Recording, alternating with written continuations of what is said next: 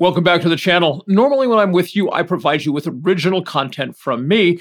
Today we're going to do something a little bit different. About mid-September, I appeared as a guest on the Boundless Body radio show hosted by Casey Ruff, who's a spectacular human being. So today I want to share with you the video version of that interview that Casey and I did together. And I'm pretty sure if you haven't heard me talk about these topics before, you're going to have your mind blown, and I'll touch base with you when we get to the end. Enjoy.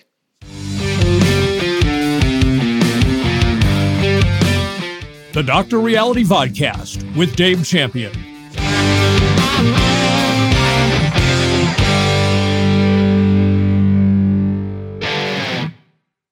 Hello, and welcome to another episode of Boundless Body Radio. I'm your host, Casey Ruff, and today we have another amazing guest to reintroduce to you now. Dave Champion is a returning guest on our show. Be sure to check out his first appearance on our podcast on episode 121 of Boundless Body Radio. Dave Champion is a former Army Ranger with a law enforcement background. In the private sector, Dave is a businessman turned journalist, having hosted his own radio and television shows for nearly 2 decades. In addition to being a physiologist with a doctoral degree in political philosophy, Champion has an extensive background in legal studies. Dave has written the groundbreaking and widely acclaimed Income Tax, Shattering the Myths. His second book, Body Science, The New 21st Century Understanding of How Your Physiology Really Works, Leave the Myths and Lies Behind, Get Healthier Than You or Your Doctor Ever Imagined, and Avoid Chronic Disease, is the result of his research into the core principles of human physiology, leading to a visionary understanding of how every person on the planet can get healthy, stay healthy, and reduce their odds of chronic disease to virtually zero. It is one of my favorite books on the subject and will be the topic of our discussion today. Dave Champion, what an absolute honor it is to welcome you back to Boundless Body Radio. Thanks, Casey. It's a pleasure to be here. By the way, of all that stuff you just read, the most meaningful to me was when you said it's one of your favorite books on the subject. Thank you. I mean it. You came out of nowhere. I didn't know you existed. I don't know how you found me, but you offered to send me a book, and I was like, yeah, sure, this is great. And just a few pages in, I was already hooked. And I told you this a little bit offline. You do such a good job of telling the story in a way that's understandable. This can get really complex. And lots of different moving parts and pieces and everything, but you really cut to the chase, and your arguments are fantastic. I love that you almost take that kind of journalistic approach that Gary Taubes takes when he does his books. It's like a lawyer. I can see your lawyer background coming through, but it's understandable, which I love. Okay, so to use my name and Gary Taubes in the same sentence, thank you. I'm honored. Very flattered, because I consider Gary just amazing. He is absolutely amazing. I just finished some of his books, The Case Against Sugar, and also Why We Get Fat, for like the second or third time recently. And it really is incredible. You know, even though those books have been out for quite a while, to listen again, you take something new from it every time. And just finishing your book this week again, I took something new from it and learned more things that I'd forgotten about. And so I really appreciate what you've done here. And so hopefully we can deep dive into this content today and hear the story of how this all came about. Let's do it. Awesome. That sounds great. The other thing I want to do is, since I know what diet you are on, and I know how long you've been on that diet, you even post pictures of the things that you eat, I'm personally a little bit concerned. And so we're going to be asking you some very specific questions about health conditions that surely you must be dealing with after 3.5 years on carnivore. We'll save that for the end. But first I want to talk about your fantastic book. Before we do, tell us a little bit about the story of how you got into this story as something that caught your attention. All right. So I don't know how many years going back this is, but I had never heard of this thing called keto. And I was at the gym one day, and I looked over and I saw what I thought was a gentleman that I knew, who probably at one point been pushing about 300 pounds. I'm sorry, not pushing weights. His own body weight was pushing 300 pounds. And I looked at this guy and I said, judging from looking at him from the back, it looks like Sean. I said, but that can't be Sean, because Sean's like another 120 pounds heavier. And so as I'm looking over and having this discussion in my head, he turns around. I'm like, oh my God, that is Sean. So I march over to him and I compliment him on how great he looks. And I said, well, how did you do this? And he says, oh, it's keto. What's that? So he starts explaining to me that he's eating 80% fat and that's how he's lost all this weight. And of course, at that time, I guess I was still to some extent, you probably know I've written my whole life about false establishment narratives. That's sort of my thing. Nevertheless, I think there was still a part of me that was stuck in the old nutritional paradigm, the falsehoods that have been propagated by the establishment for the last 60 years. So he tells me he's eating 80% fat, and that's how he dropped all that weight.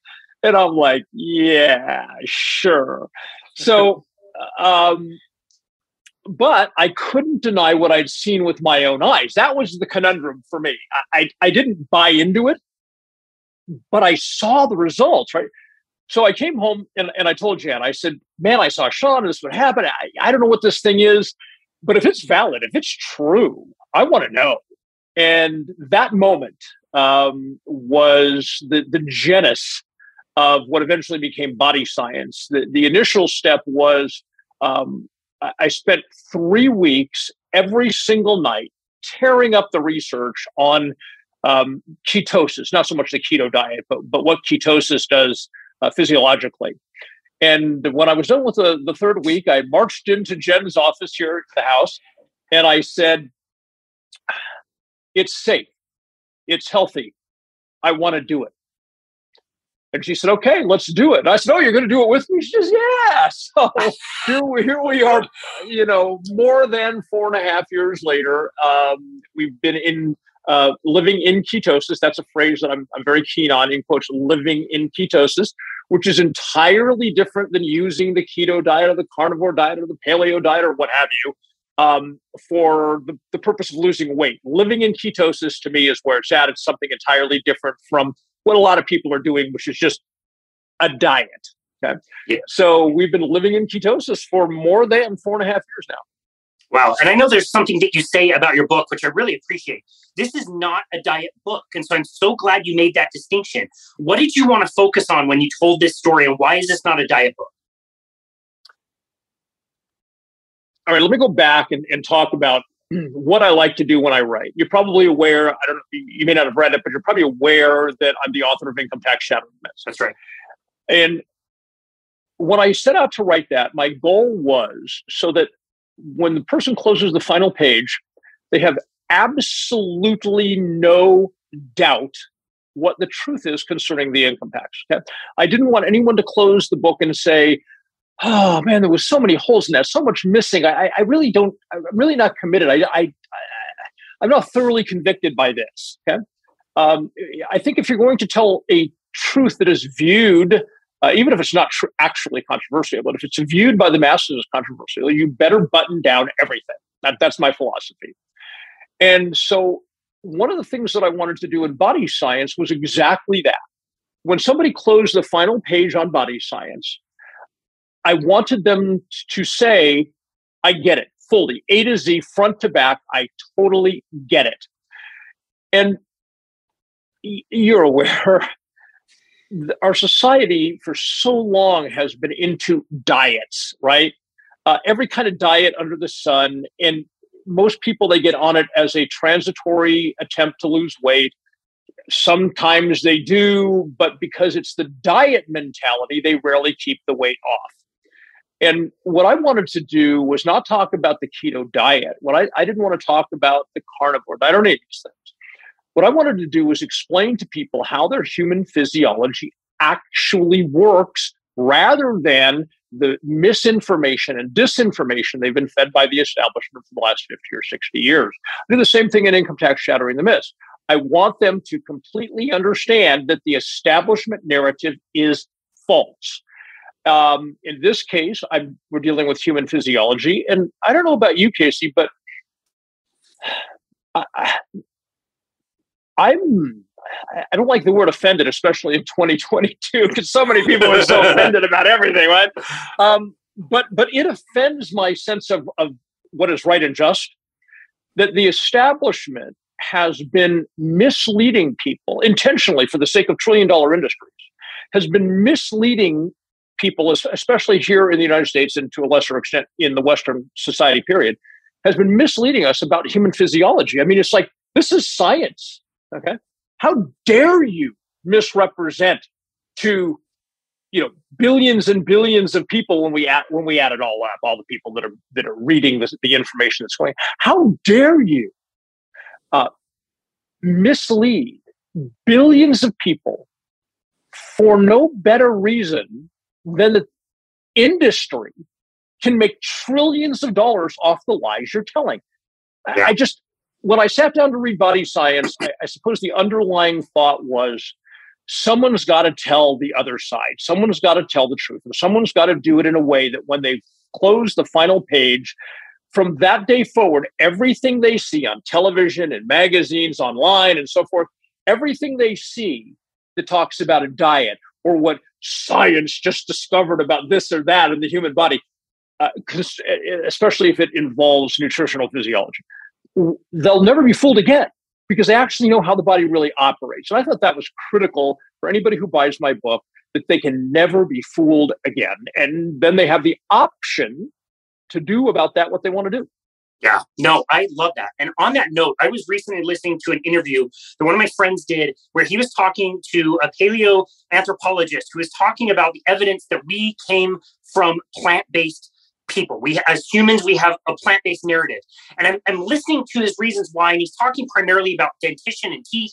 And I hear that, and now I've got 10 other questions. And that doesn't like wrap things up or check off the boxes. When I hear Dr. Mickey Bendor talk about how we evolved, it's like, okay, this is why our shoulders are like this. This is why our stomach is this acidic. This is why we have long, small intestines. We gave up the ability to digest fiber with a shorter colon. It's like his research checks so many boxes, wraps everything up perfectly. It's also like our mutual friend, Dave Feldman. Dave Feldman's latest study checks box after box after box and wraps everything up in a way that's like, yeah, I understand. That makes a lot of sense. That answered so many questions versus, again, listening to this clown talk about how we evolved from plant-based. It's like, no, now I've got other questions. So I really appreciate that you have that particular style and wanted to tell that particular story. Another thing that I really like when I find something that I believe in is it stands the test of time. So every year, there's not more doubts or more paradoxes or more things that are introduced. It's like it remains more tested by more people and is more true than it was before. So on that note, I told you I was going to ask you this question. Is there anything you would go back in Body Science and change now that it's been out for a few years? Interesting you say that, because from time to time, I will pick up one of my books and I'll start reading, and I'll read through a dozen or 20 pages.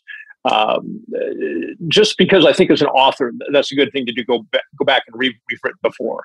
So I've never read Income Tax Shattering the Myths again front to back, or Body Science again front to back. But I do read portions of it from time to time. I just think that's good authorship. It allows me to do my best job moving forward, I believe. I think I would change nothing materially. Let me be clear about that. None of the physiology, none of the science. Yep. We all grow and change. Well, hopefully we grow and change, right? And we improve ourselves all the time. So when I read through Body Science, which was written 3 years ago, there are things I would phrase differently. I think you know me well enough to know I'm a pretty straightforward guy. Yeah. And, there are a few things that I said very strongly in Body Science that perhaps maybe I'd be a wee bit less direct and a wee bit more tactful. But as far as the science, as far as the what I want people to take away from the book about human physiology, I wouldn't change a thing, because it's all science, and nothing has changed about the science. Let me say that. I know we've just lived through 2 years of science seeming to change every couple of months, but it really doesn't work that way. So nothing has changed about the science. And given that these are core mechanisms of the body, that this is how the body operates, this is how the body functions, this is how we take stuff we put in here and it fuels our cells. I mean, it doesn't get much more fundamental than that. So I would be shocked if anything about human physiology in Body Science would ever need to be updated, because all the information is extremely fundamental, and the idea that something that at the core like that's fundamental is misunderstood. And by the way, it's not misunderstood. I talk about misinformation and disinformation by the government, by large institutions. That's intentional. So they know everything that's in body science. That's why I said sometimes things might appear on their surface controversial, but they're really not. All of the government agencies and all of the research institutions and all of the big industry, their scientific labs, which are the best money can buy, they all know everything that's in body science, and they all know it's true. So it's not controversial in that sense. They just don't want the American people to know about it. Yeah, that's right. No, recently I just asked Amy Berger the same question. She's the author of the Alzheimer's Antidote. And about a month ago, all of this, scammy information came out about how we've been, fraudulent information about amyloid plaques and how billions of dollars have been shuttled the wrong way for so many years. And I asked her the same thing, like, would you go back and change anything in your book now that this has come out? She was like, I knew this was going to happen. Like, this was clearly going to happen because she got it right from the beginning. And so I'm glad that that's the way you responded, and that the science, there's not a 2021 study that came out that proved everything that you did is absolutely not true. The more and more we look at these things, the more it's showing that everything you wrote about is true. You talk about these two systems. You refer to them as two hemispheres. And we can jump in on whichever one you like. I think I would love to dive into the lymphatic lipid system and ketosis, which you've already mentioned. And maybe we could talk about that system first so that we can then contrast it to the hepatic lipid system and a word that you have coined called glucosis, which I absolutely love. Can we talk about how this system works in the body and, what life is like internally for you always living in ketosis? Sure. First of all, let me give a very brief description of what the lymphatic system is, what the lymphatic lipid system is, starting with the fact that it is not an accepted medical term. I had to create that. Again, I talk about there are certain things that just offend my sense of what it should be right. And one of them is that when you have something that goes from point A to point Z, and it's clearly a system, why hasn't the medical community ever given that system a name? Well, that's what I found out when I had to find a name for what is now referred to as the lymphatic lipid system. Now, so I say that so that if your audience tries to Google lymphatic lipid system and they come up empty, other than perhaps getting a link to body science, they won't wonder why that is. But it is nevertheless a system, and readers have made that observation. They've said by defining the systems of the lymphatic lipid system and the hepatic lipid system was a game changer. People have literally written me and said, the ability to quantify those as a system is a game changer. Yeah. All right. So the lymphatic lipid system describes what happens from the moment you put something that is dietary fat in your mouth until it is oxidized within the cells for energy. And there's a whole process that goes, again, from the moment you put something that's dietary fat in your mouth until the cells burn it for energy. And I'm not going to let people read body science if they want to understand the entire thing.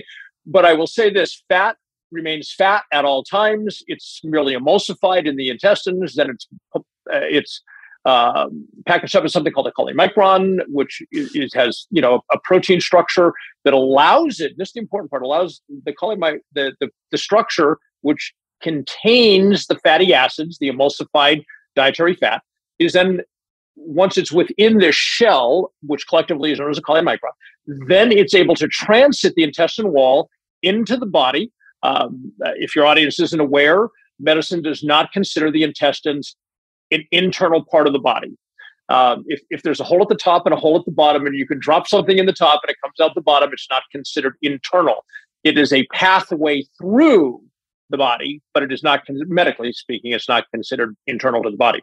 So what happens is, once the chylomicrons transit the intestinal wall, they become inside the body, and then they get taken up by lymph fluid, the lymphatic system, hence the name, the lymphatic lipid system. And then they travel in the lymph fluid up the just above the heart, and they come out in the thoracic duct, and it enters the vascular system.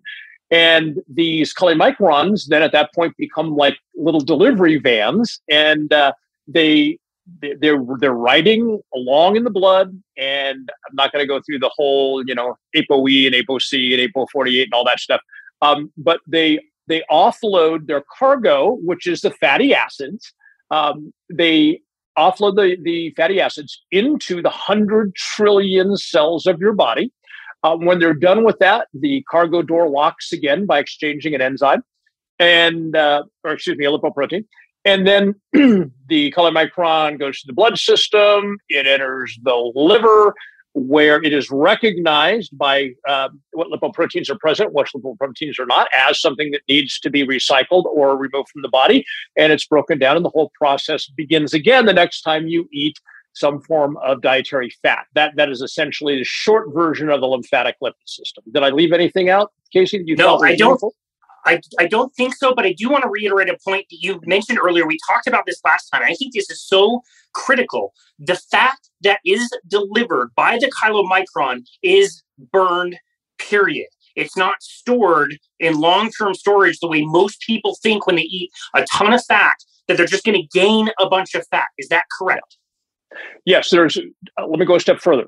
There is no mechanism in the body, zero, it doesn't exist, to take fatty acids, triglycerides, that are within the shell called the chylomicron, and do anything other than oxidize them for energy in the mitochondria of the 100 trillion cells of your body. There is no other mechanism. As an example, the chylomicrons,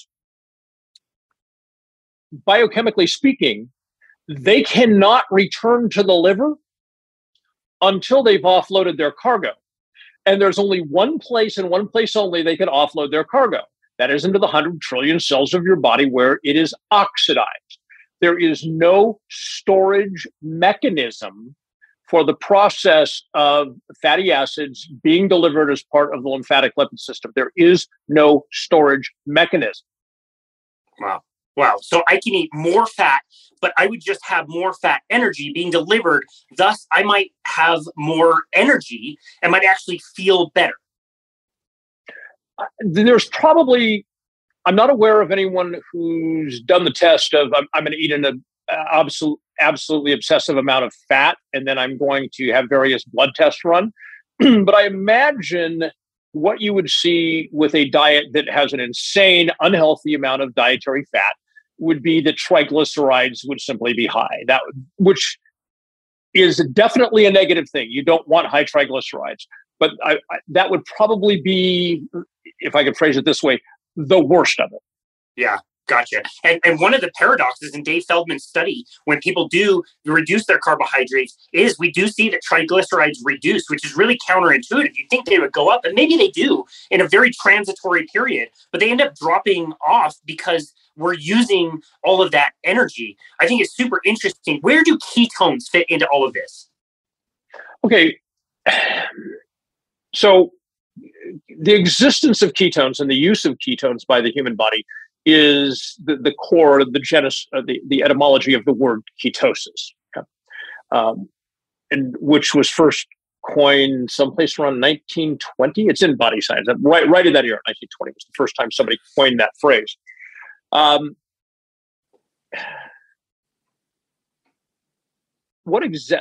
Just hang on. What exactly did you want me to speak to? I'm trying to make sure that there's so much information. I want to get the right information. I know. No, I really appreciate it. Just how when the cells are receiving all of this fat and they're oxidizing this fat as energy, that's when we see ketones being produced. Is that correct? And if so, what is our body using those for? What do they do? Okay. When the body shifts into ketosis, the largest component that's being burned for energy within the 100 trillion cells of the body is fatty acids, not ketones. However, when a body is in ketosis, ketones are absolutely essential because the fatty acids cannot move through the blood-brain barrier. Ketones can. Okay? So what happens is the fatty acids arrive in the liver. The liver converts them, a percentage of them, into various ketones, or collectively known as ketone bodies. The public just calls them ketones. And then those ketones, much like the chylomicrons, they ride in the blood, but they are able to permeate the blood-brain barrier.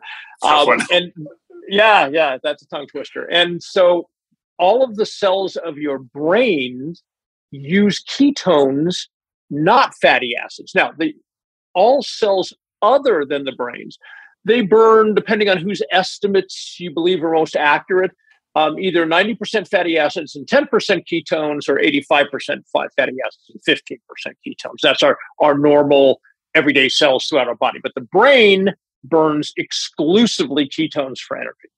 Yeah, and we've learned over time that the brain, places like the brain to heart, they much prefer running on the ketones than they do running on glucose. Is that correct? Absolutely. The way I often characterize it is that glucose, which is what the brain runs on when a person is in glucosis, it's like diesel fuel.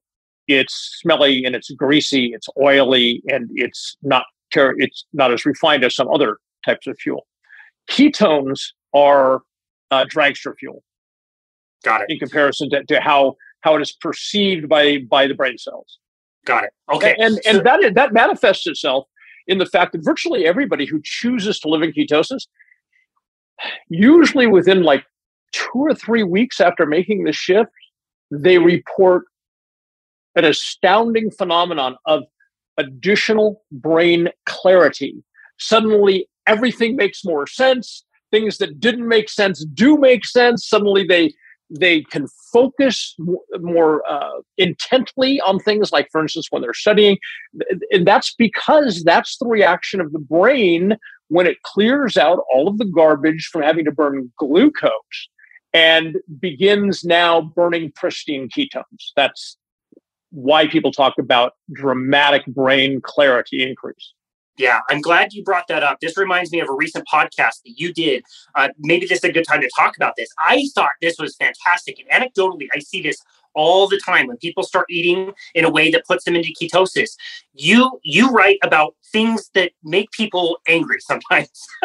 You talk about politics and finances, and there can be a lot of passion and emotion behind these things. But you talk about the way that you used to do things versus the way you do things now. And there's a vast difference. And I find that so fascinating. And again, anecdotally, I see it all the time. Can you comment on that? Sure. What Casey is referring to is what sort of put me on the social media map at one time was I used to do these things called angry truck rants. And we know today a lot of people shoot videos in their vehicles. But when I first started doing that, it was incredibly rare. And something would just inflame me, some political event or some act of mass violence, something like that. And I would sit in my truck and I would have the cell phone up on the dashboard. And I would get into the subject and I'd start talking and I'd get lit and I'd get more emotional. And by the end, I'd be screaming and yelling. And as I said in the video you're referencing, it was pretty cathartic to get that out like that, because, of course, we're not allowed to be angry in our current society. So being able to sit there and vent that was pretty cathartic. But and it's like one of them was seen by 1.7 million people on Facebook, and it was actually featured on the Drudge Report. That's how popular those truck rants were back in the day. So people still pine away for those. I guess comments on social media all the time, well, this would be a great subject for a truck rant. But that level of emotional response, since I've been living in ketosis, that's just not there anymore. I still have the same exact intellectual understanding of these type of events when I see them. I still hold the same viewpoint. I still feel the same angst to an extent when I see innocent people being harmed and things like that. When I see politicians trying to, under the guise of helping, they're actually harming. These things still make me very unhappy. But that sense of anger that I vented in those truck rants, It's just not there anymore. If I were to do a truck rant today, I mean, never say never, right? But if I were to do a truck rant today, my supposition as I sit here is that kind of anger, I would have to contrive it, because I just don't feel it like I did then. And the only difference between then and now is I was in glucosis and now I'm in ketosis. And to take it a step further, I would say that, and I know that this may be difficult for people to grasp if they haven't read Body Science, that my body was unhealthy. And I think that has an emotional impact. And now living in ketosis, my body's healthy and happy. It's being fed the way it's being genetically coded to be fed. So I think that also has an effect on the emotional component. And I still want to affect change. And I still want innocent people not to be harmed. And I still want politicians to shut the fuck up when they're saying things that are disingenuous and harmful. But I can't imagine doing an angry truck rant anymore. Yeah. Much to the disappointment of many people who've been following me for years. That's right. Yeah, that's right. And I only know the Dave from 2021 who was kind enough to send me his book. I only know that one. And you and I have been able to talk on our interviews and offline. And you're a super friendly guy. I consider you one of my friends. You're very balanced, and we get to talk about different opinions. And I see that in you, and I see that in other people when they switch over. So I really appreciate you commenting on that. Okay, so what are the downsides? What is there something that blows up or goes bad? Does the extra fat mean more cholesterol in the arteries, and that's going to clog it up? If we're running this system, are there any downsides? Is something else going to go wrong? Want to be cautious how I respond to this. I say in Body Science that when your body is functioning in ketosis, in other words, the way it's genetically coded to function, your body will never produce, barring some sort of genetic abnormality. Okay? A person who's genetically healthy and they're living in ketosis, their body will never produce any substance in any quantity that is unhealthy or harmful. I think that's a very, very important premise for people to understand. When in glucose, the body will do all sorts of crazy stuff that's unhealthy, trying to compensate. Okay? But in ketosis, it doesn't do that. There's no need for that. So every substance that your body creates when you're in ketosis is going to be in the exact correct amount that your body needs and wants to be healthy. I bring that up because you mentioned cholesterol. And of course, I think the truth, even in kind of mainstream circles, I think the truth is starting to be understood that the whole cholesterol narrative was nonsense from the start. It was never a cholesterol that was really the issue. The issue is primarily triglycerides, and the only time that cholesterol comes into play in the sense of being unhealthful is if you have a condition where your triglycerides are high, where you have something like metabolic syndrome. Okay? Then high LDL can be a problem, but it's not the LDL. If your triglycerides are low and your LDL is high, that there is no science. I think this is really important for your viewers to understand. There is no science anywhere with all the research, billions of dollars in research on cholesterol. There is not one bit of science that says if your triglycerides are low and healthy, that high LDL is disadvantageous or unhealthy in any way. Now, I'll share my personal numbers with you if you'd like. I haven't had them done in a handful of months, but the last time I had them done, I think my triglycerides were 70. My HDL, which is oftentimes referred to as good cholesterol. There's no good cholesterol. There's no bad cholesterol. Each type of cholesterol has its job function. That's one of the things. Another thing I like people to understand. These things all are created by the body because they serve a function. Thank you. Yeah, my HDL was, I think, 56, and my LDL 171, which of course, if I was in glucosis and if I was sitting with a doctor, a cardiologist who didn't understand ketosis, hadn't done the latest research, hadn't viewed the latest research on cholesterol, when I told him 171, he'd probably fall out of his chair in shock. There's got to be, you need some statins right away. Before you leave my office, here's a statin. which is absolute nonsense. So, but here's the thing. You obviously are familiar with remnant cholesterol. Okay, so remnant cholesterol, for anyone, including medical doctors, who actually keeps up on the research. It's shocking how many doctors, even cardiologists, don't. But remnant cholesterol is really if there is a true indicator of potential heart disease, it's going to be found in remnant cholesterol. And remnant cholesterol, anything above 20 is almost certainly problematic, and you want to be looking at what the causes are of that. The lower down you get from 20, the healthier you are and the less chance of heart disease, because everybody has a chance of heart disease. Right. Especially, genetically speaking, some people are more predisposed. And that's another great thing about ketosis. You can take that perhaps genetic predisposition and on the whole discount it once your body's operating in ketosis. Now, when your cholesterol is high in ketosis, it means one thing and one thing only. And that is the correct level of LDL cholesterol for your body to be healthy. Yes. So, and I try and tell people all the time, especially people in the medical community who have never looked at these issues. I tell them the rules and the numbers that apply to glucoses, on the whole, overwhelming, have absolutely no application to a body in ketosis.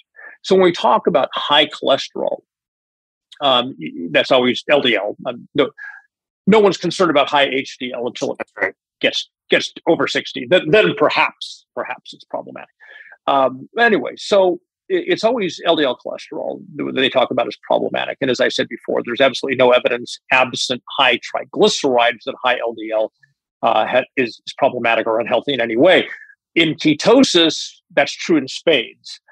There are people who literally have LDL numbers coming in the 500 in ketosis, who their LDL is coming in the 500s, but their remnant cholesterol is like 11. Mine's 13. Okay. Wow. So and remnant cholesterol is the lower guy. 11 is the lowest I've ever heard of. I'm not saying it's the lowest out there, but it's the lowest that I've ever had somebody say, here's my remnant cholesterol numbers, is 11. Once you get under about 15, you're doing great. And the important thing to keep in mind, sort of as I want to say a hard and fast rule, if your remnant cholesterol is under 20, most especially under 15, there should be not a care in the world where your LDL comes in at. Yeah. Provided your triglycerides are not high. Yeah. High triglycerides are always a problem. There is never a time when high triglycerides does not indicate there's a problem. Yeah. No, totally agree. I love that explanation. And just to kind of wrap this up, you dedicate a whole chapter of your book to this. Since we coined the term ketosis and ketogenesis in like the 1920s, is this system something that evolved with us in just the last 100 years since we found out that people could eat ketogenic diets for epilepsy? Or is this maybe something that goes back slightly further than that? A little bit further. Okay. Leaving aside the nonsense you were talking about from some gentleman that ancient man was plant-based. No, ancient man was preferentially a carnivore. We are fortunate in that our bodies have some mechanisms that allow us to consume things other than animal flesh and to digest those and to process that. However, for millions of years, our ancient ancestors, they killed and ate game. Their diet was animal flesh, period. End of statement. Now, what happened was about 12,000 years ago, we entered into what historians call the first agricultural revolution. And that was when the very first farms, and they were few and far between, they were almost unheard of. But when anthropologists go back and they look at the record, we can tell that right around 12,000 years ago was the first time farming in a very small scale began. And it continued for a significant period of time, growing slowly. And it didn't have a great impact. Yes, people tended not to be nomadic anymore, and they started to do a little bit of farming, and that kind of kept them in one place. But on the whole, they still lived off of animal flesh. Then, right around the 1600s, we have the beginning of something called the Second Agricultural Revolution, and that was from the mid 1600s to early 1800s. And that was when, for whatever reason, mankind created a whole bunch of improvements, all at different places of the world within that time frame, in how to engage in farming and agriculture. And with that, suddenly came a dramatic shift in diet. For instance, wheat production in the early 1800s, thanks to the inventions of the Second Agricultural Revolution, literally almost doubled the bushels per acre of grain. Now, if one thinks that whole grains are great, then that would have been a fabulous thing. But the point is, whether we're talking about potatoes in Ireland, whether we're talking about grain in the Midwest, it was a dramatic shift in how mankind had eaten. And it really started gaining traction about the mid 1600s. And of course, we know there's this very rapid arc of change. And when I wrote Body Science, which I began writing it in 2018, the average American's diet was 50% carbohydrates. During the right time of year, when fruits and vegetables and things out in nature, say, 80,000 years ago, when ancient man would stumble upon a fruit tree or something that had seeds or nuts that he knew were edible, which would have been rare. Well, I talk about why that was rare in Body Science. Perhaps on that day, his carbohydrate intake might have been 2 or 3%. Okay. On most days, his carbohydrate intake would have been very close to zero. And so, as far as the timeline of history and humans, in the snap of a finger, we went from 1%, 2%, 3% carbs in a given day to 50%. Yeah. And that is why the United States is the most chronically ill society in all of human history, despite our immense wealth, despite our technology, despite our advances in science. Americans are the most ill society in human history. And I don't know if you saw the story the other day. More Americans are buying snack foods, by far, dramatic increase in the last 18 months than ever before in history. Wow. Isn't that good? Wow. Yeah, that's great. Anecdotally, I know that's true. When I go on my walks in the morning and pick up trash around my neighborhood, the packages for snacks are everywhere. They're everywhere. It's like, why can't your kid go play on the playground without these 100-calorie snack packs that are full of carbohydrates and sugar? Like, they don't need that. It's insane. So anecdotally, I can tell you, you're absolutely true. This is now a great time to talk about glucosis, which is another word you had to come up with, and the hepatic lipid system. Can we talk about this other hemisphere, this other way of using energy and creating energy in the body? You bet. As Casey just shared with you, there are two hemispheres in terms of how to fuel the 100 trillion cells of the human body. One we've talked about, which is ketosis, and the other one is where the 100 trillion cells burn glucose. And one of the things that was shocking to me when I was writing Body Science was to find that science had, there's only two methods. Science had named one, but nothing for the other. And what made it more bizarre is that probably 99.5% of the human race is living in this condition where their cells burn glucose for energy, yet that system didn't have a name. So as ketones, we call it ketosis.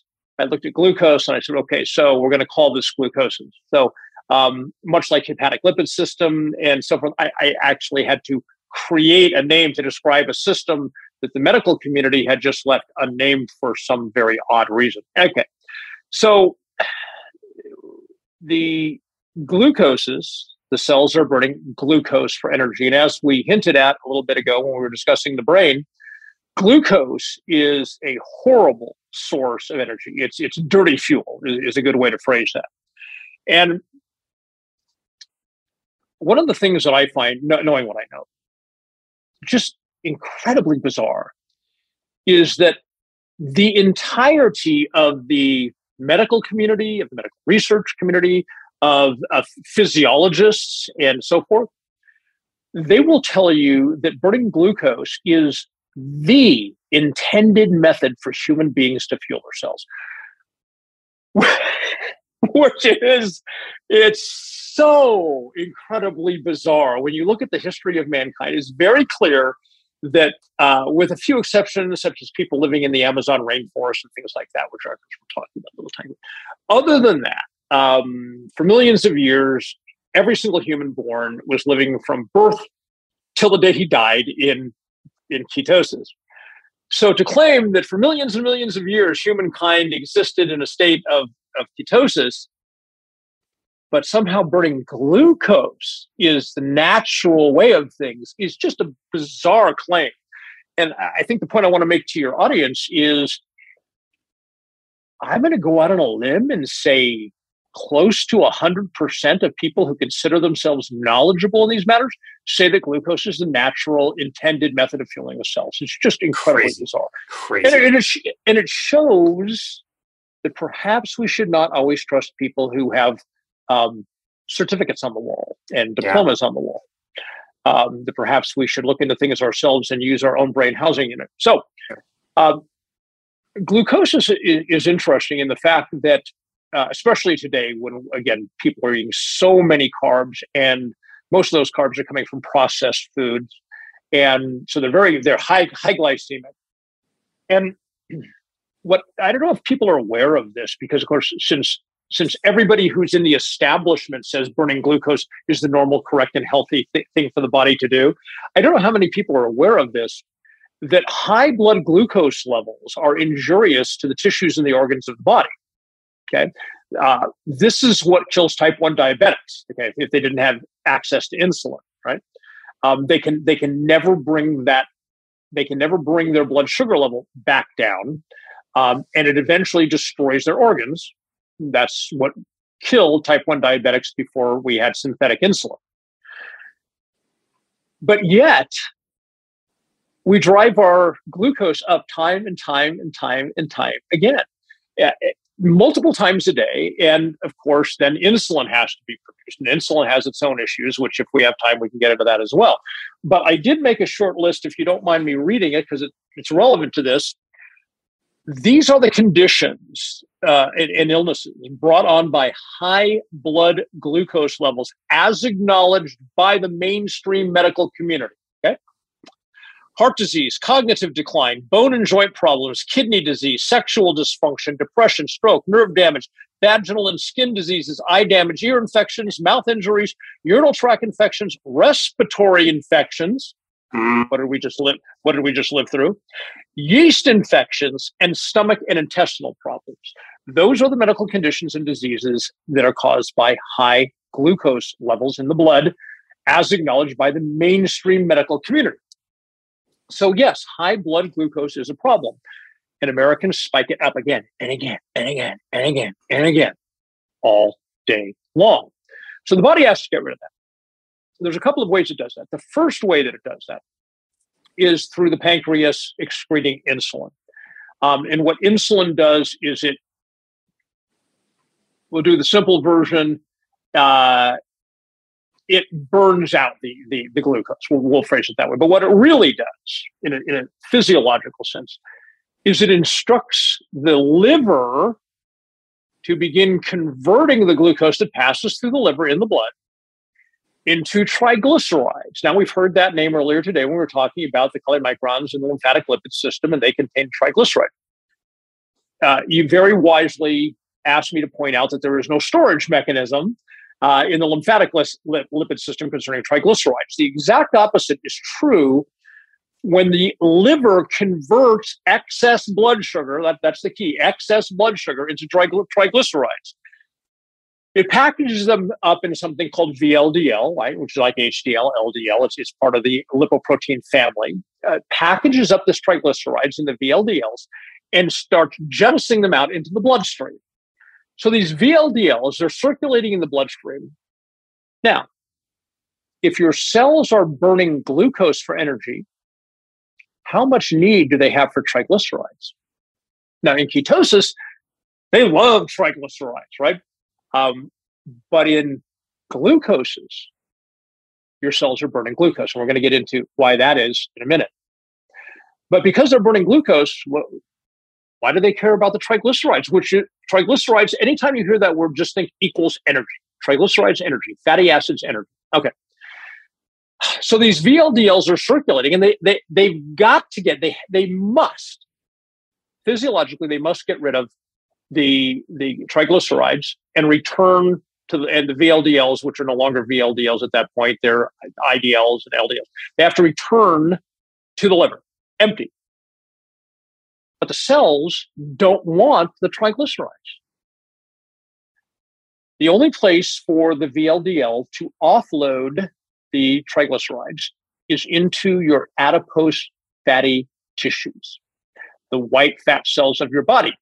When you look at somebody, you're walking through the grocery store and you look at somebody who's got rolls of fat, those rolls you're seeing, they are comprised of enlarged white fat cells.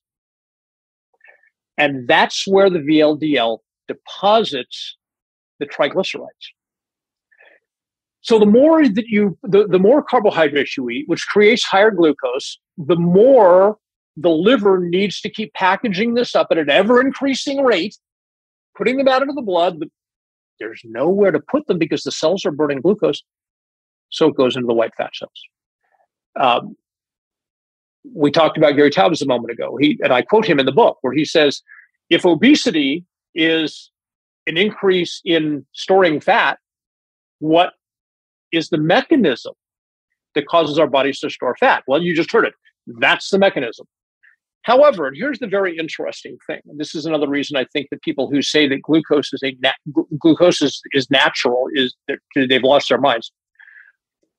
There is not enough capacity in the liver to take all of the blood glucose that needs to be lowered out of the blood. There just isn't. It could work triple overtime. It can't do the job. There's still going to be elevated blood glucose. And of course, as we know, high blood glucose damages the organs and tissues. It's got to be dealt with. So, audience, how does it do that? The answer is it shoves the glucose into the cells and burns it, oxidizes it. And then the establishment says, voila, that's the natural way for the body to generate energy. When in fact, it's the same thing if you had an incinerator in your backyard and your backyard was filled with types of trash that you could incinerate and it was legal in your area. Would you spend days or weeks gathering it all up, putting it in trucks, taking it to the dump, or would you shove it in the incinerator and incinerate it? Well, of course you would.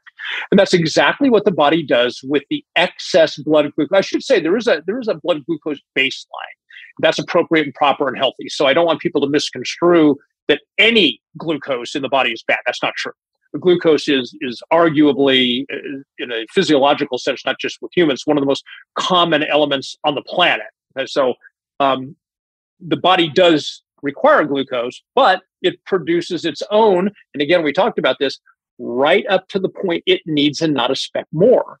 Yeah. What we here in the 21st century do is we drive that number up and up and up again and again and again and again, well past what I call baseline, okay, the healthy baseline. So the liver can't handle it all. It can't convert can't convert enough of the glucose to bring it back to baseline or somewhere near baseline. So the only option the body has left to cope with this emergency situation, which is high blood glucose, which is unhealthy for the organs, the only way left for it to deal with it is to shove it in the cells and incinerate it, which is exactly what the body does when people are living in glucoses. And then the establishment and, people who hold multiple PhDs will sit here and tell you that's completely normal and healthy. It's It's insane. absurd. It's insane. Yes, it is. I explained all of this to my 14-year-old client this morning. He races motocross. And I said, what would happen if you took your race bike engine and used it all day, every day with high octane fuel and you just zipped it around everywhere? He was like, oh, I would burn through the engine. Like, he understands. He's got it. It's so obvious. It's so much common sense that you describe this system as an emergency backup, which we could use in the very extremely rare times where we would come across some carbohydrate vastly different than the type of carbohydrate we have today, or at least much more seasonal and in much smaller quantities. And we are throttling this engine all the time. Okay, so let's talk about inflammation for a moment. Is there anyone on the planet who doesn't at this point understand that inflammation is a driver of so many diseases? It is completely, I was going to say it's completely unhealthy for the body. Not true. There are certain healing moments when inflammation is necessary in order to engender certain responses from other enzymes and so forth. Okay? But on the whole, inflammation is unhealthy. If the body's functioning without any wounds outside or inside, there should be very little, almost no inflammation in the body at all. So get this. When the cells burn glucose, the byproduct of that process is something called reactive oxygen species, otherwise known as ROS.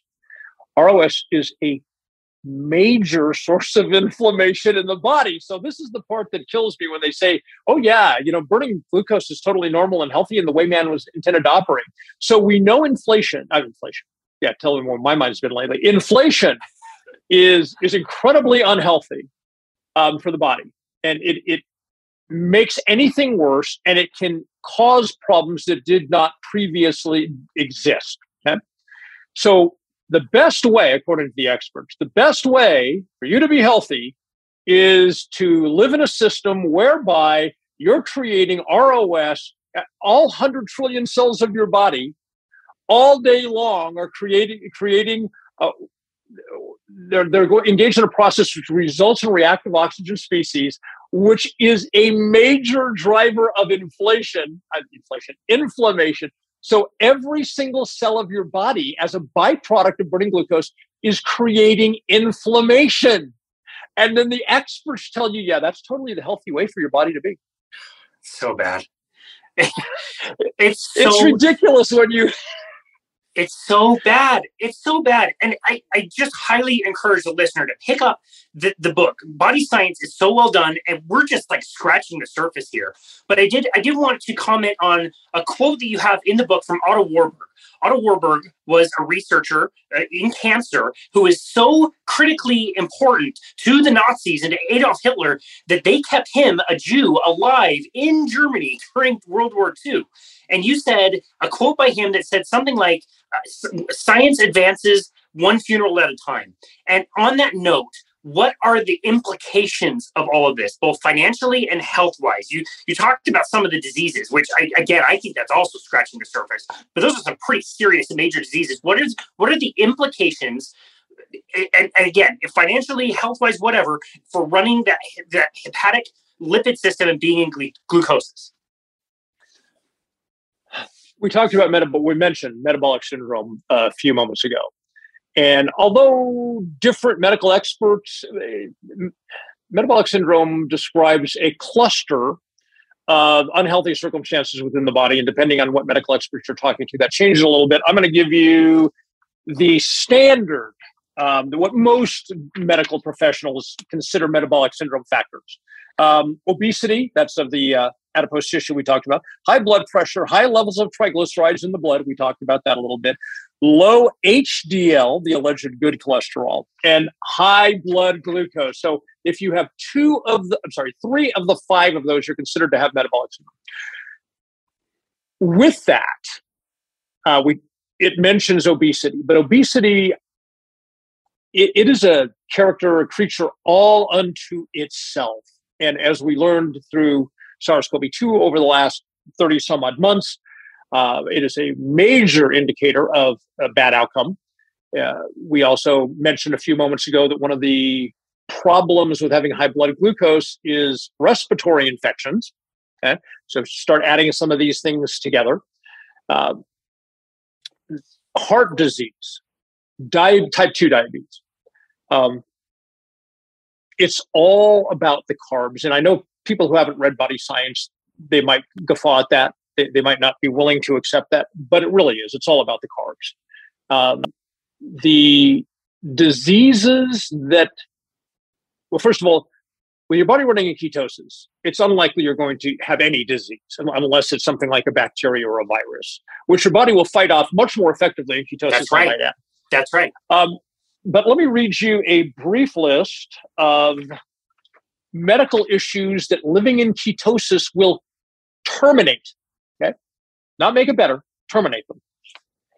Insulin resistance, type 2 diabetes, metabolic syndrome, cancer with a codicil. It minimizes the odds significantly. It does not terminate it. The number one reason is cancer cells thrive on glucose. That's right. So the more glucose you have, the more you are energy. And I go through a whole, you probably recall, I go through a whole segment of the book on cancer and ketosis and glucose and so forth.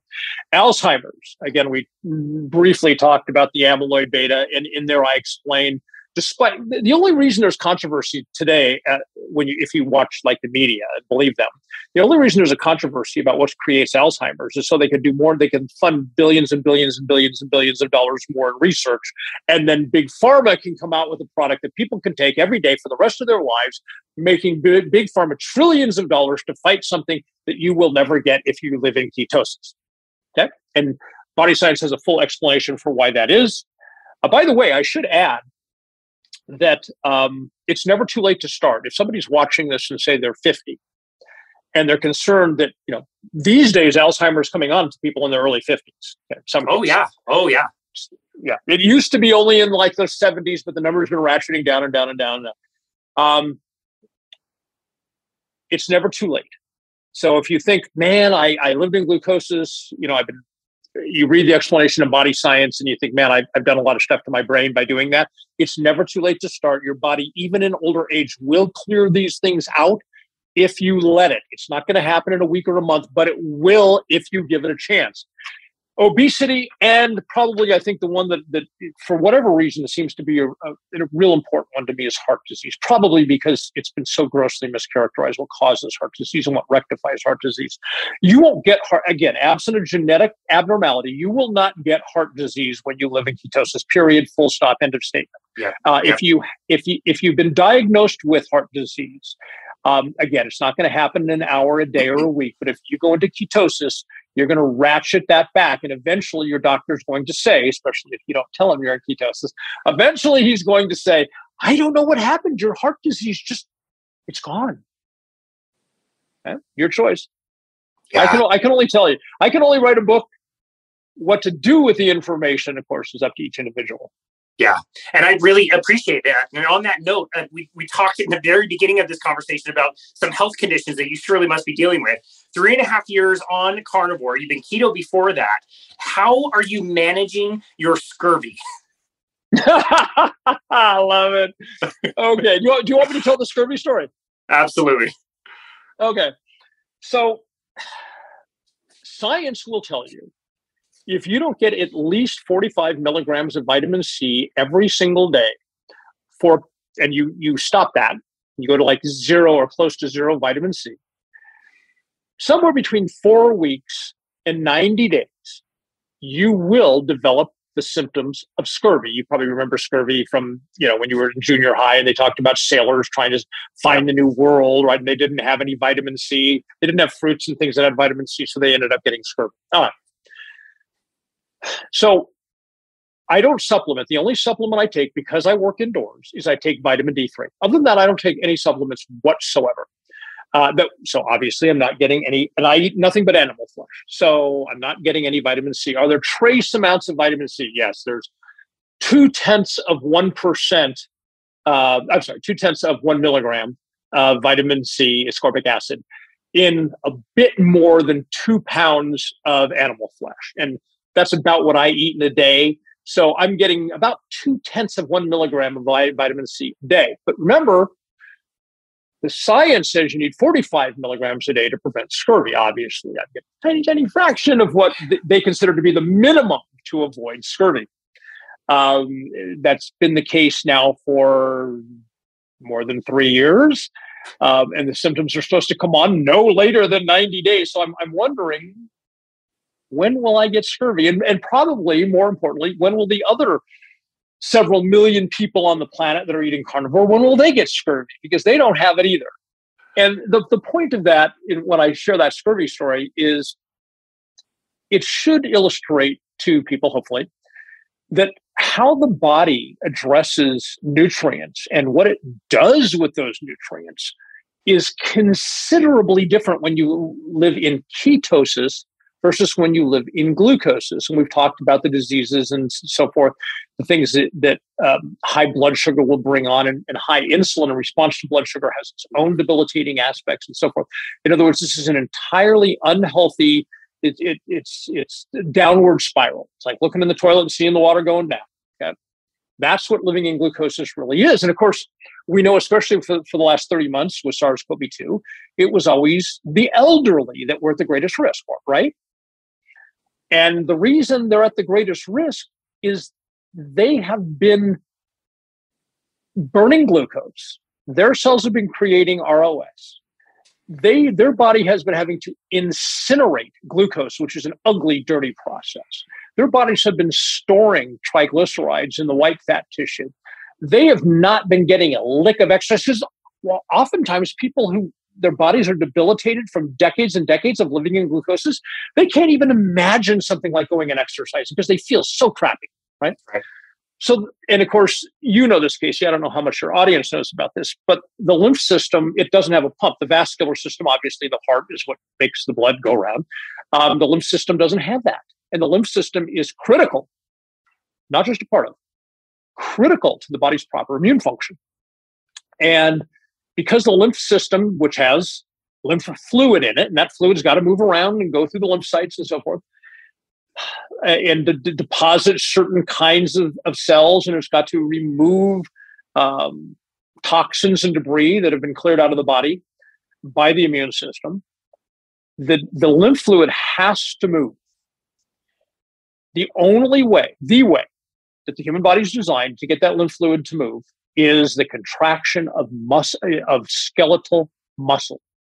So when you're doing squats, doing bench press, doing curls, doing triceps, whatever you're doing, you're actually moving your lymph fluid around. So we go back to the elderly. They're not exercising. They're not moving their lymph fluid. That means their immune system is highly compromised.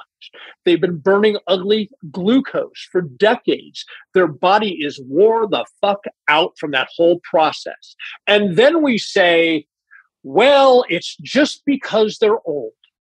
No, it's because they have run their bodies into the ground by not living right. So somebody who's 90, matter of fact, I got a friend of mine, she's 93. She just moved from the small town that I live in up to Vegas here about 8-9 months ago. 93 years old, she keeps herself in good shape. She eats the right things. She goes into the gym and does like 2 or 3 aerobics classes a day, and she lifts weights.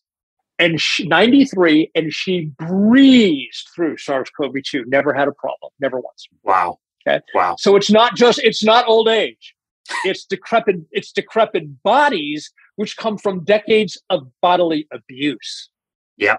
Yeah. Well, thank you so very much for making that point. I absolutely love that, which brings me, perfect segue, to the next issue I see in this world all the time. And I saw it with you as well. When I'm looking at podcast covers that you are doing currently versus the podcast cover you used 7 or 8 years ago, I can look and see a difference in age, and I can guess which one is the older one. The only problem is I would be wrong. There is some type of syndrome, I'm going to call it the Benjamin Button syndrome, that happens in this world, and you certainly are experiencing symptoms of that. Dude, you're reverse aging. People are reverse aging. They look younger and younger and younger for every day, every week, every year that goes by. It's incredible. Well, I did decide a couple of years ago that I was tired of getting older on my birthday each year, so I decided I'm going to start getting younger every year. Smart. Yeah. I don't need that establishment nonsense. So, yeah, I mean, I've been in ketosis for more than 4.5 years, and well, I would say the lion's share of the big, broad, macro noticeable things occurred within the first year. Because I'm in tune with my body and I listen to my body, I believe that's very important for health. I'm still aware of changes that are manifesting themselves now, which is not surprising concerning I was 58 when I shifted into ketosis. So I'd spent 58 years punishing my body in glucoses, unknowingly, but nevertheless, it remains the same outcome, whether I did it intentionally or otherwise. I don't think it's surprising that after 58 years, here I am a little bit more than 4.5 years into it, and I'm still noticing changes. And I will say, there were noticeable changes when I shifted from the keto way of eating and the keto way of staying in ketosis, the 80-15-5 paradigm. When I shifted into eating carnivore style, the changes were not as dramatic as going from glucosis to ketosis. But when I went from keto to carnivore, there were a whole slew of additional, not as big, not as dramatic, but of additional changes that manifested themselves over about the first 6 months of that. And that was very exciting to see as well. Yeah, I see that across the board, and I absolutely love that. The different anecdotes and case studies and all these people that are really healing themselves by that switch. I think getting out of glucosis is so important, but switching over to carnivore, that's where you see all the really miraculous sounding benefits. And I'm just wondering, now that Body Science has been out for a while and people have read it, people have wrote to you, as you said, how are you feeling about the impact of the work you've created? Oh, I guess the best way I could describe it is I feel so grateful that I have been the outlet that can change people's lives in a positive sense. The information was always out there, just like income tax shattering this. The information has always been there. But the will and perhaps the acumen to hand it to people in a way that they can digest and understand and make use of it. The way I feel about it is I feel extremely grateful. That's amazing. Because, this may sound a little, I don't know. I think the greatest thing we can do in our lifetime is to help others.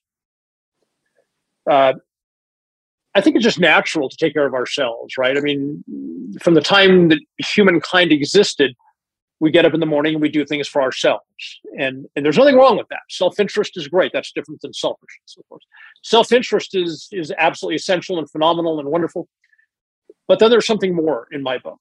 And that's something more that I think everybody should be aspiring to do if they have the ability in some way to do it, is to help others. So in that sense, because I believe that is the greater purpose in life, is to help others, I feel very grateful that I've been in a position to do that.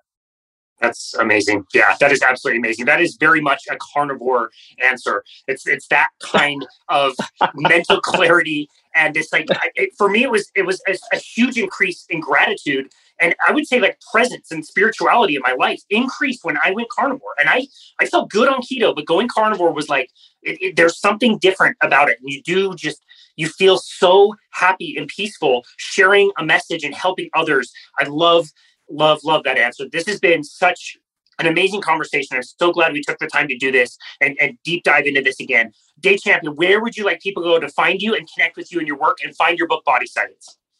Okay. My website is drreality.news, and that is drreality, all one word, drreality.news. You can read a synopsis of my history and about me there on the front page, and then there's a store and there's a blog if you want to take a look at some interesting articles I've written. I've written a number of publications, and you'll find them there within the store. There's also a link there if you wish to email me about something, you can do that. So yeah, and of course, I'm all over Facebook. So I actually have a Facebook page, which is Busy Keto Life with Dr. Dave Champion. That's not a medical doctor. That's a doctorate degree. Awesome. I always have to say that whenever I say Dr. Dave Champion, especially after the last 30 months. No, I'm not an MD. That's perfect. No, we will link to all of that in the show notes. Like I said, Dave Champion, I'm so grateful for you and for the time you took to discover this and to really deep dive. Those 3 weeks that you were deep diving into the ketogenic diet, so pivotal and so life-changing, not only for you and Jen, but for all the people that got to read your book, including myself. So thank you so very much for everything that you do and the impact that you make. And thank you again for taking time to come on our show today. We really appreciate you. And thank you for allowing all of this information to get out to your audience. That's phenomenal. I appreciate it. Yeah, thank you so much. And this has been another episode of Balanced Body Radio. And there you have it.